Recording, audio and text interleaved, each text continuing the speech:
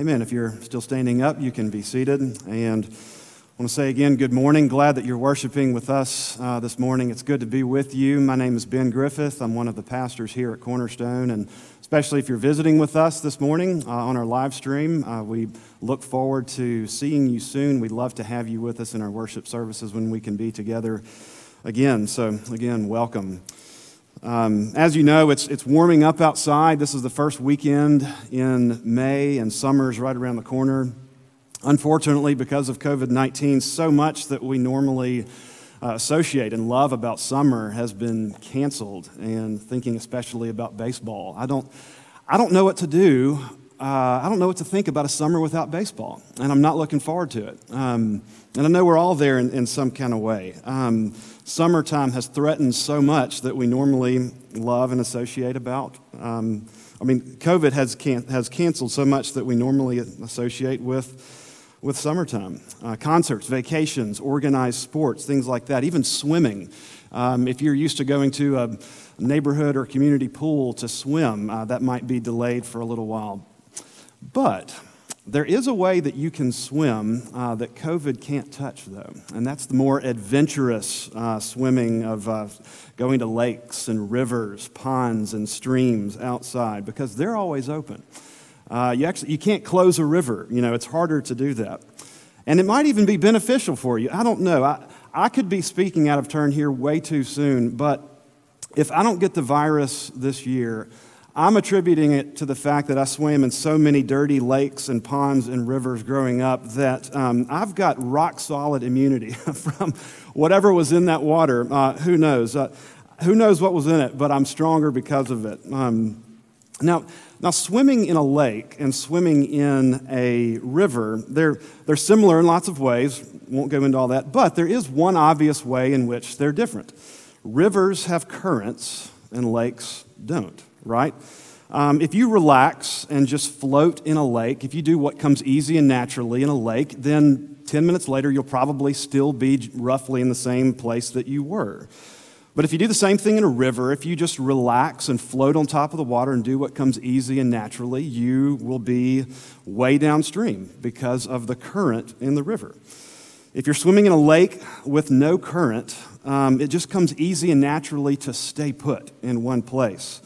You don't have to try to remain standing still in one spot in a lake. But if you're swimming in a river, the opposite is true.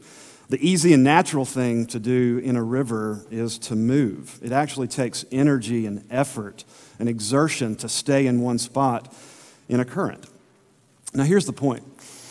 The Christian life is more like swimming in a river than it is like swimming in a lake. Because we follow Christ as sinful people in a sinful world, that means that both outside of us and inside of us, there are currents that are always exerting pressure and force on us. And the longer that we follow Christ as broken people in a broken world, we find that we're not following him in a lake. We're not following Jesus in the calm, neutral, still waters of a lake where the easy, natural thing is to stay in him and to remember what's true and to rest in his love. More often than not, we feel that we're following Christ in a river where there is constant pressure, strong currents, both outside of us and inside of us, to move away, to forget what's true, to love lesser things and to seek after other kingdoms. And when we just let go and do what comes natural, when we let go and do what comes easy, we find that we drift away, that we float with the current, and it never takes us towards wholeness or towards peace, but away from it.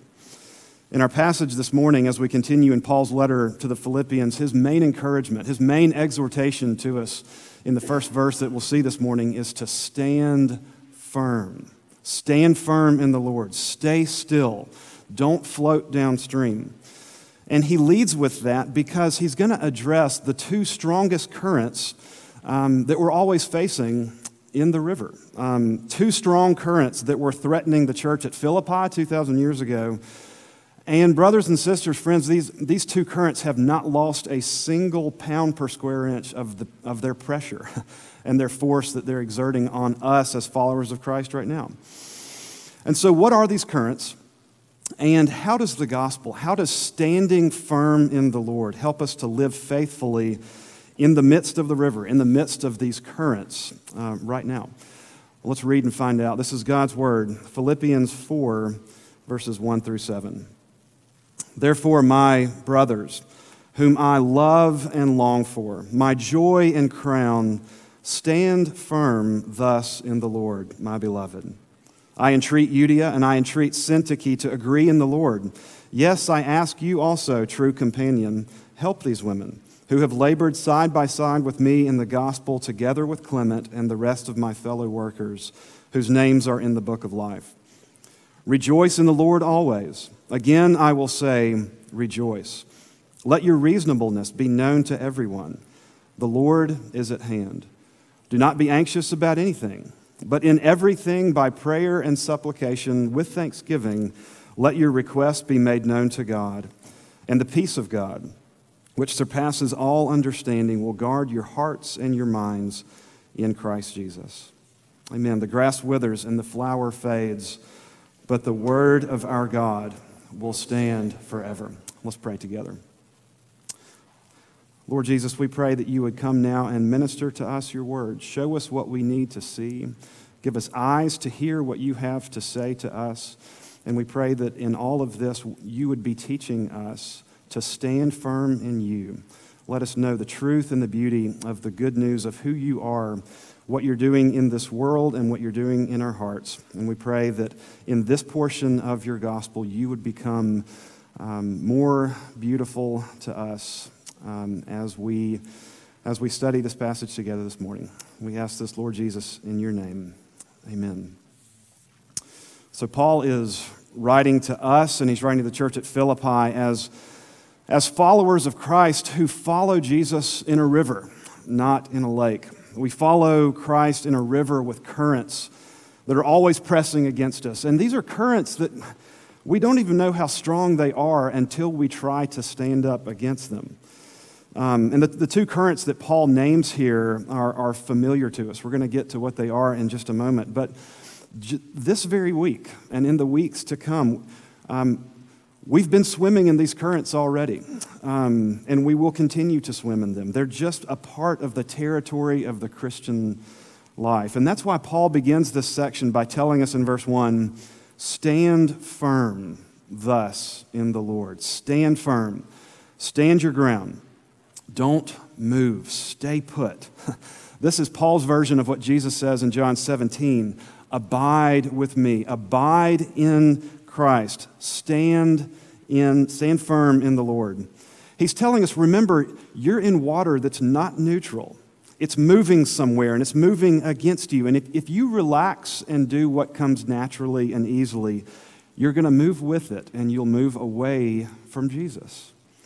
He's reminding us that in the Christian life, spiritual growth, that spiritual movement in the right direction actually begins with staying still. Actually begins with staying put in one place. Stand firm in the Lord. Abide. Stay in one place. Where? In the Lord. In the Lord. Now, that's the shorthand way of saying remember who you are. Remember all of the truth and beauty and goodness of the gospel. Remember that your identity is rooted in Christ and in everything that he's done for you and everything that he is for you. Live in light of that. Live in light of the gospel. Stand firm in the Lord. That means to live in light of the good news that Jesus has lived for you and he's died for you, and that means that he now has the right to define everything about you. All of your past, your present, your future, your successes, your failures, everything about you has been redefined because you've been united to Christ, united to him. And what's true about him is now true about you. Stand firm in that, Paul says. You see, it's actually not a matter of if we're going to stand firm in something in this regard. It's a matter of what we're going to stand on. Because, brothers and sisters, friends, something is going to be ultimately valuable to you. You are going to take your heart and your hope somewhere. Something is going to define you. You are going to give the whole weight of your identity to something. It's not a matter of if, but a matter of what. And it's a matter of if that something can hold up the whole weight of your identity. You are standing firm in something this morning. And Paul is saying, live in light of the gospel. Remember who you are. Remember what's true. Stand firm on the only rock that can actually hold up the whole weight of your identity. But notice what he says. There's a little word in this phrase. He says, stand firm thus in the Lord. That little word there is pointing us forward to what follows in verses 2 through 7, where he's going to tell us, here's what standing firm in the Lord actually looks like in real time in the currents. So let's walk through this passage and flesh out what it means to stand firm in the Lord. And we're going to see that it involves standing firm in the river, in the pathway of two currents that are always threatening our unity and our joy. Paul explains that the first of these currents is in verses 2 and 3, and then the second current is in verses 4 through 7. And we could say that the first current that he describes is we experience between us as Christians, and the second current is what we experience within us as Christians. We could say the first current is interpersonal, conflict between us, and the second current is interpersonal, conflict within us. So here's how we're going to walk through this. 2 points. First of all, verses 2 and 3, standing firm in the Lord produces reconciliation in the midst of the conflict between us. Standing firm in the Lord produces reconciliation in the midst of conflict between us. Now, apparently, this congregation in Philippi was experiencing something incredibly rare and something incredibly unusual that most churches don't experience and that we probably can't relate to here at Cornerstone. Anyway, I hope you're sitting down for this. Apparently, there were people in the church in Philippi who disagreed about something, and they couldn't get along. Can you imagine that? I read about this once, what it's like to disagree with somebody in the church. I wonder what that feels like. I don't know if you're laughing about that or not, but the fact is it's that sadly this isn't unusual or rare at all in the life of the church.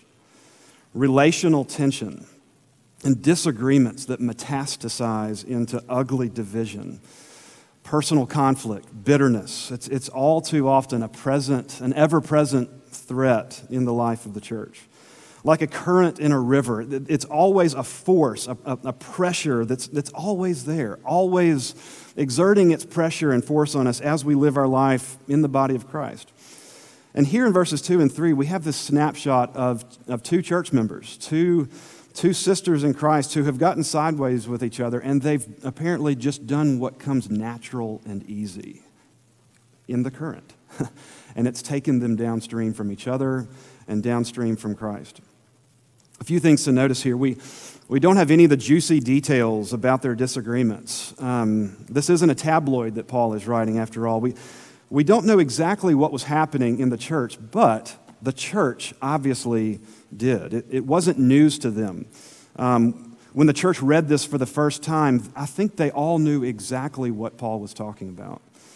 Because like it always does, the conflict had boiled over into the life of the community.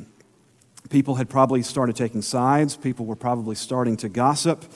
And maybe by the time that Paul's letter had arrived, you could cut the tension in the room with a knife. And something else to notice here, their disagreement is probably not theological or doctrinal. It's probably a disagreement along the lines of how to engage in ministry, about what direction the young church there in Philippi is going to take.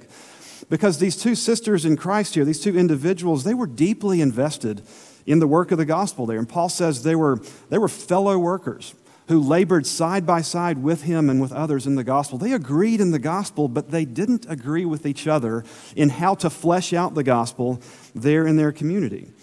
And so it's not like they were disagreeing about the deity of Christ or about justification by faith, because you just can't hear the Apostle Paul saying, okay, one of you believes in justification by faith, one of you believes in justification by works. That's not important. Y'all just find a way to get along.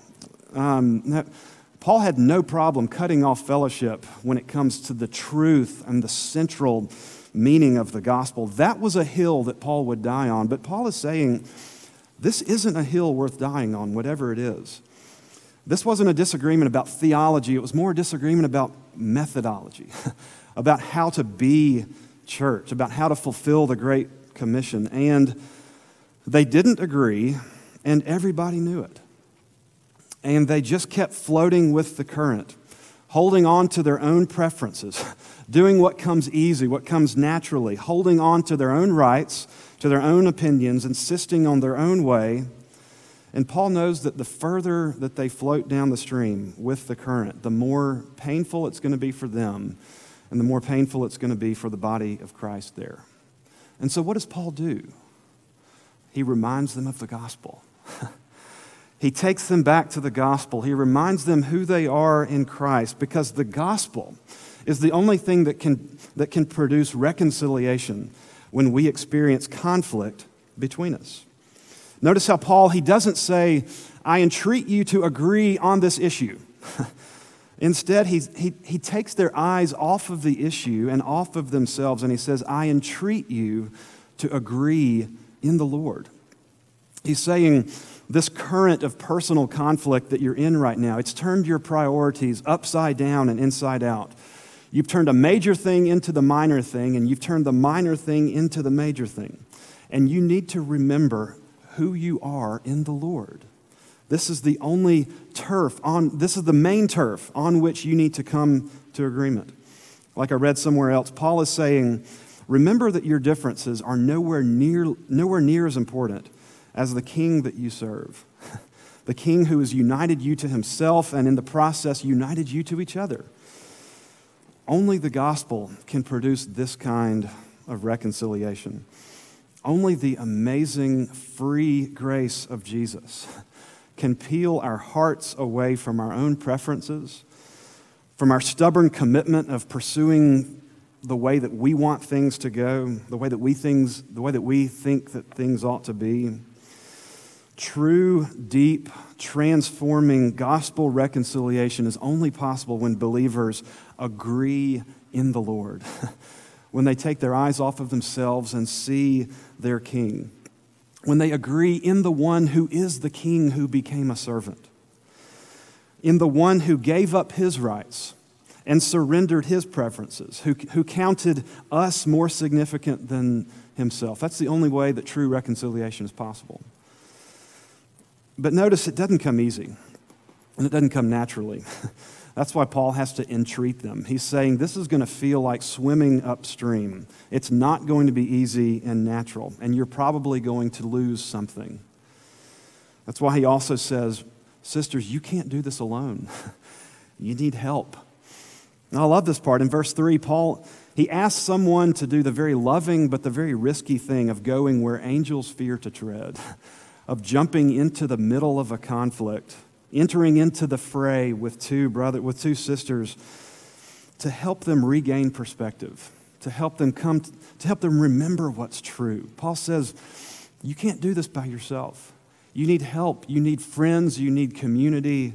You need someone to jump in and carry the load with you and help you see what's true because you've forgotten. Now, before we leave this first point, I want you to notice just one more way that Paul takes their eyes off of the issue, whatever it was, and off of themselves, and makes them look at Jesus. It's one of the last things that he writes to them at the end of verse 3. And he is writing to the true companion that he is urged to jump into the fray with these sisters, but I know that he's also writing with them in mind. And he says, your names are written in the book of life.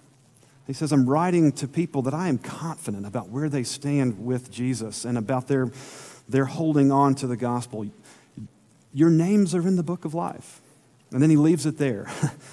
It's as if he's saying, sisters, I want you to look at this book that the Savior wrote in his blood at the cost of his life. It's the most expensive book in the universe because it was written at the cost of the life of the Son of God. And look, Judea, do you see Syntyche's name printed there? Syntyche, do you see Judea's name printed there? He's saying, I know you're struggling to love each other. They've hurt you. They annoy you. You're finding it hard to love, but I need you to see that the Savior and the King of this world does not find it hard to love them. He loves them at the cost of his life, and he's written their names in his book. And if Jesus was willing and eager to give up everything to save and to love this person, then you can give up something too, in order to agree in the one that wrote your name there too. Can you show the grace that you've been given? Paul is saying. Now, there's so much more that can be said here, but I just want to ask, how might this be working on your heart this morning? Where does God's grace take you? How is it motivating you, and where does it push you towards reconciliation? Because we all need to hear this. We are all standing in this current, all experiencing the pressure and the conflict and even the wounds and the scars of conflict between us. And only the gospel can produce reconciliation in the midst of this kind of conflict that we experience between us. That was our first point. Now, secondly and lastly, in verses 4 through 7, we see that standing firm in the Lord produces rejoicing in the midst of conflict within us. Standing firm in the Lord produces rejoicing in the midst of conflict within us. Now, this section in Paul, it's probably familiar to you. I know you've probably heard it and read it before, but I want to ask you an honest question. When you read verses 4 through 7, how does it strike you? Is it encouraging or is it discouraging? Rejoice in the Lord always. Do not be anxious about anything. Do you hear those words? Do you hear that as an invitation into something that's gloriously possible? Or do you hear Paul describing something that is hopelessly impossible? Maybe something that you can't really relate to. Always rejoicing, never anxious. It almost sounds like Paul has suddenly turned into the eternal optimist here, like he's giving us the New Testament version of that Bobby McFerrin song. Don't worry, just be happy. Everything's going to be all right. I think if we're honest, it's possible for us to come away from Paul's words here maybe more disillusioned and discouraged than anything. Because always rejoicing, never anxious, maybe you would say, that has never really described my Christian experience, especially not the last few months. The last few months, it's felt like the opposite. Always anxious, never rejoicing. How is a life like this, characterized by this kind of joy, how is it possible? Deep, real, lasting joy that's independent of our circumstances. Is Paul inviting us into something that's gloriously possible, or is he describing something that's hopelessly impossible? How is it possible not to be washed downstream by the strong current and the ever-present current of internal conflict that we're always experiencing in this life? Anxiety, worry, doubt, fear. How is it possible not only not to be washed away, but to rejoice in the midst of it all? Again, Paul's answer is the gospel. To stand firm in the Lord. Just like in verses 2 and 3, he focuses our eyes on Jesus when we experience conflict between us. Here he focuses our eyes on Jesus in the same way when we experience conflict within us. And I want you to see how he does it in three ways. He points us to the presence, the posture, and the peace of Christ. We can stand firm in the Lord by resting in his presence, his posture, and his peace. First of all, look with me at the end of verse 5, where Paul writes, "The Lord is at hand. Do not be anxious about anything." Other translations have, the Lord is near. Now, it's possible here that Paul is referring to the Lord's return at the end of history. It's possible that he's saying, because the Lord is coming back, don't be anxious. And that's true. And he says that in other places in Scripture. That is true, but I think it's likely, actually, that Paul is saying something different here. What he's saying is that the Lord is near, meaning the Lord is with you now. He's not distant. He's not far off and detached from your life and your cares and what makes you anxious and your sorrows and your questions. He's closer to you than you can imagine. Paul is saying, because he's near, because he's present with you, don't be anxious. You can rejoice and not be anxious because Jesus is with you right here, right now. And you're never alone. And your Savior knows every square inch of your life, every square inch of your anxieties. There's something about the nearness and the presence of God that just doesn't mix well with anxiety, does it? And so Paul points us to the presence of God in the midst of our anxieties. And secondly, he points us to the posture of God, the posture of the Lord.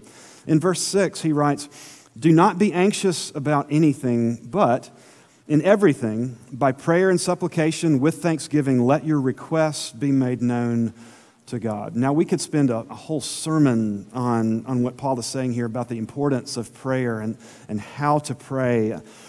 But I simply want to draw your attention here to something that we can easily miss. And it's this astounding claim that Paul is making here, that God is actually deeply interested in the things that make you anxious. He says, let your requests be made known to God. Paul is saying that God's posture is towards his people. He's eager to hear us. He's interested. He's deeply interested in our cares and concerns. You don't have to do a rain dance to get God's attention. He's saying, you always have God's full, undivided attention. It's so simple, but it's so beautiful. You can simply make your requests known to God. There's no bureaucratic maze that you have to get through to get to God. God's mailroom is never full. His internet never goes down. He never has bad cell service or misses a call. You never get God's voicemail. The posture of God is always leaning towards his people with his ears bent towards their cries. His children can simply just walk in and let their requests be known. It's so simple, but it's so breathtakingly beautiful. And brothers and sisters, this is the best motivation that you can have to pray. Your prayer life is not actually going to improve, or it might improve for just a little bit, but not on the long term. It's not going to improve by saying, I need to pray more, because you know you need to pray more. But your prayer life will improve when you lean into the presence and the posture of God. When you lean into what Peter says in 1 Peter 5, that you can cast your cares and your anxieties on him because he cares for you, that his posture is towards you and he cares about what makes you anxious. So in the midst of the strong current of internal anxiety, of internal conflict, this sometimes overwhelming current of fear and worry that we experience, Paul says, stand firm in the Lord by resting in his presence, resting in his posture, and thirdly, by resting in his peace. Paul writes, and the peace of God, which surpasses all understanding, will guard your hearts and your minds in Christ Jesus. Now listen, as Paul is writing these very words, he knows what it's like to be under guard, to be guarded. He's writing this letter from a prison cell with a Roman prisoner standing guard over him right there, maybe chained to him. He's got no personal space whatsoever. And he thinks of that and he says, when you remember the presence and the posture of God towards you in the midst of your anxiety, when you can give your anxiety to God, he gives you something in return. And it's not a fair trade at all.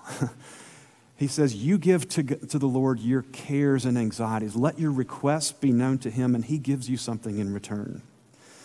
the very peace of God, the shalom, the wholeness of God. We can give God our worry, our turmoil, our distress, and He gives us in return the calm, quiet promises of His love. He says the peace of God will guard you. It won't give you any personal space in the midst of the current of your stress and anxiety and what is eating you up. He says the peace of God will keep you under constant surveillance and won't let the current sweep you away, won't let you take you downstream when you stand firm in Him. So Paul says, as you rest in His presence, as you rest in His posture, that the peace of God in the midst of all of this will guard your heart. You can rejoice because of this, Paul says. You can rejoice. There is joy available to you. Standing firm in the Lord produces joy and rejoicing in the midst of conflict within us. And as we close, this joy, this rejoicing, it's so much more than just happiness. Happiness is determined by our circumstances, but Paul here is saying that there is a joy, a rejoicing that's available to you that is anchored in something outside and above of your circumstances. There's a beautiful scene that I think describes this really well at the end of The Return of the King, J.R. Tolkien's last book in the trilogy of The Lord of the Rings. And it's a scene towards the end of The Return of the King when Frodo and Sam, the two hobbits, are making their way through Mordor, through the land of shadow, towards the mountain of fire to end their journey one way or another to destroy the ring. And they're tired, they're hungry, they're anxious, they're worried, and they're ready to give up. And it's at that point that Tolkien writes this. Sam struggled with his own weariness, and he took Frodo's hand, and there they sat silent until the deep night fell. And then at last, to keep himself awake, Sam crawled from his hiding place and looked out. Far above in the west, the night sky was dim and pale, and there, above the dark of the high mountains, Sam saw a white star twinkle for a while. The beauty of it smote his heart, and as he looked up out of that forsaken land, hope returned to him. For like a shaft, clear and cold, the thought pierced him that in the end, the shadow was only a small passing thing. There was light and high beauty forever beyond its reach. There was light and high beauty forever beyond its reach. Brothers and sisters, there is light and high beauty forever beyond the reach of the shadows of this life, the shadows of your anxieties and the internal conflict that we experience. There is light and high beauty that the darkness can't touch, that the strong currents of conflict outside of us and inside of us can't reach. And the good news of the gospel is that there is a King of light and high beauty that has come down into the river, into the currents with us, who invites us to stand with Him, who stands with us in the midst of it. The good news of the gospel, brothers and sisters, is that there is a King of light and high beauty that is rejoicing in you right now. And because of that, you can rejoice always. Amen. Let's pray together. Lord Jesus, let us see you. Give us the grace to continue to stand firm in you in the next hour, in the next day, in the next month, taking our daily bread of sustenance from you. Let us keep our eyes on you. Let us see your beauty. Let us, Lord, fall ever more deeply in love with you as we stand firm in you and find that you are a Savior who never fails. And we pray that, Lord Jesus, in your name, amen.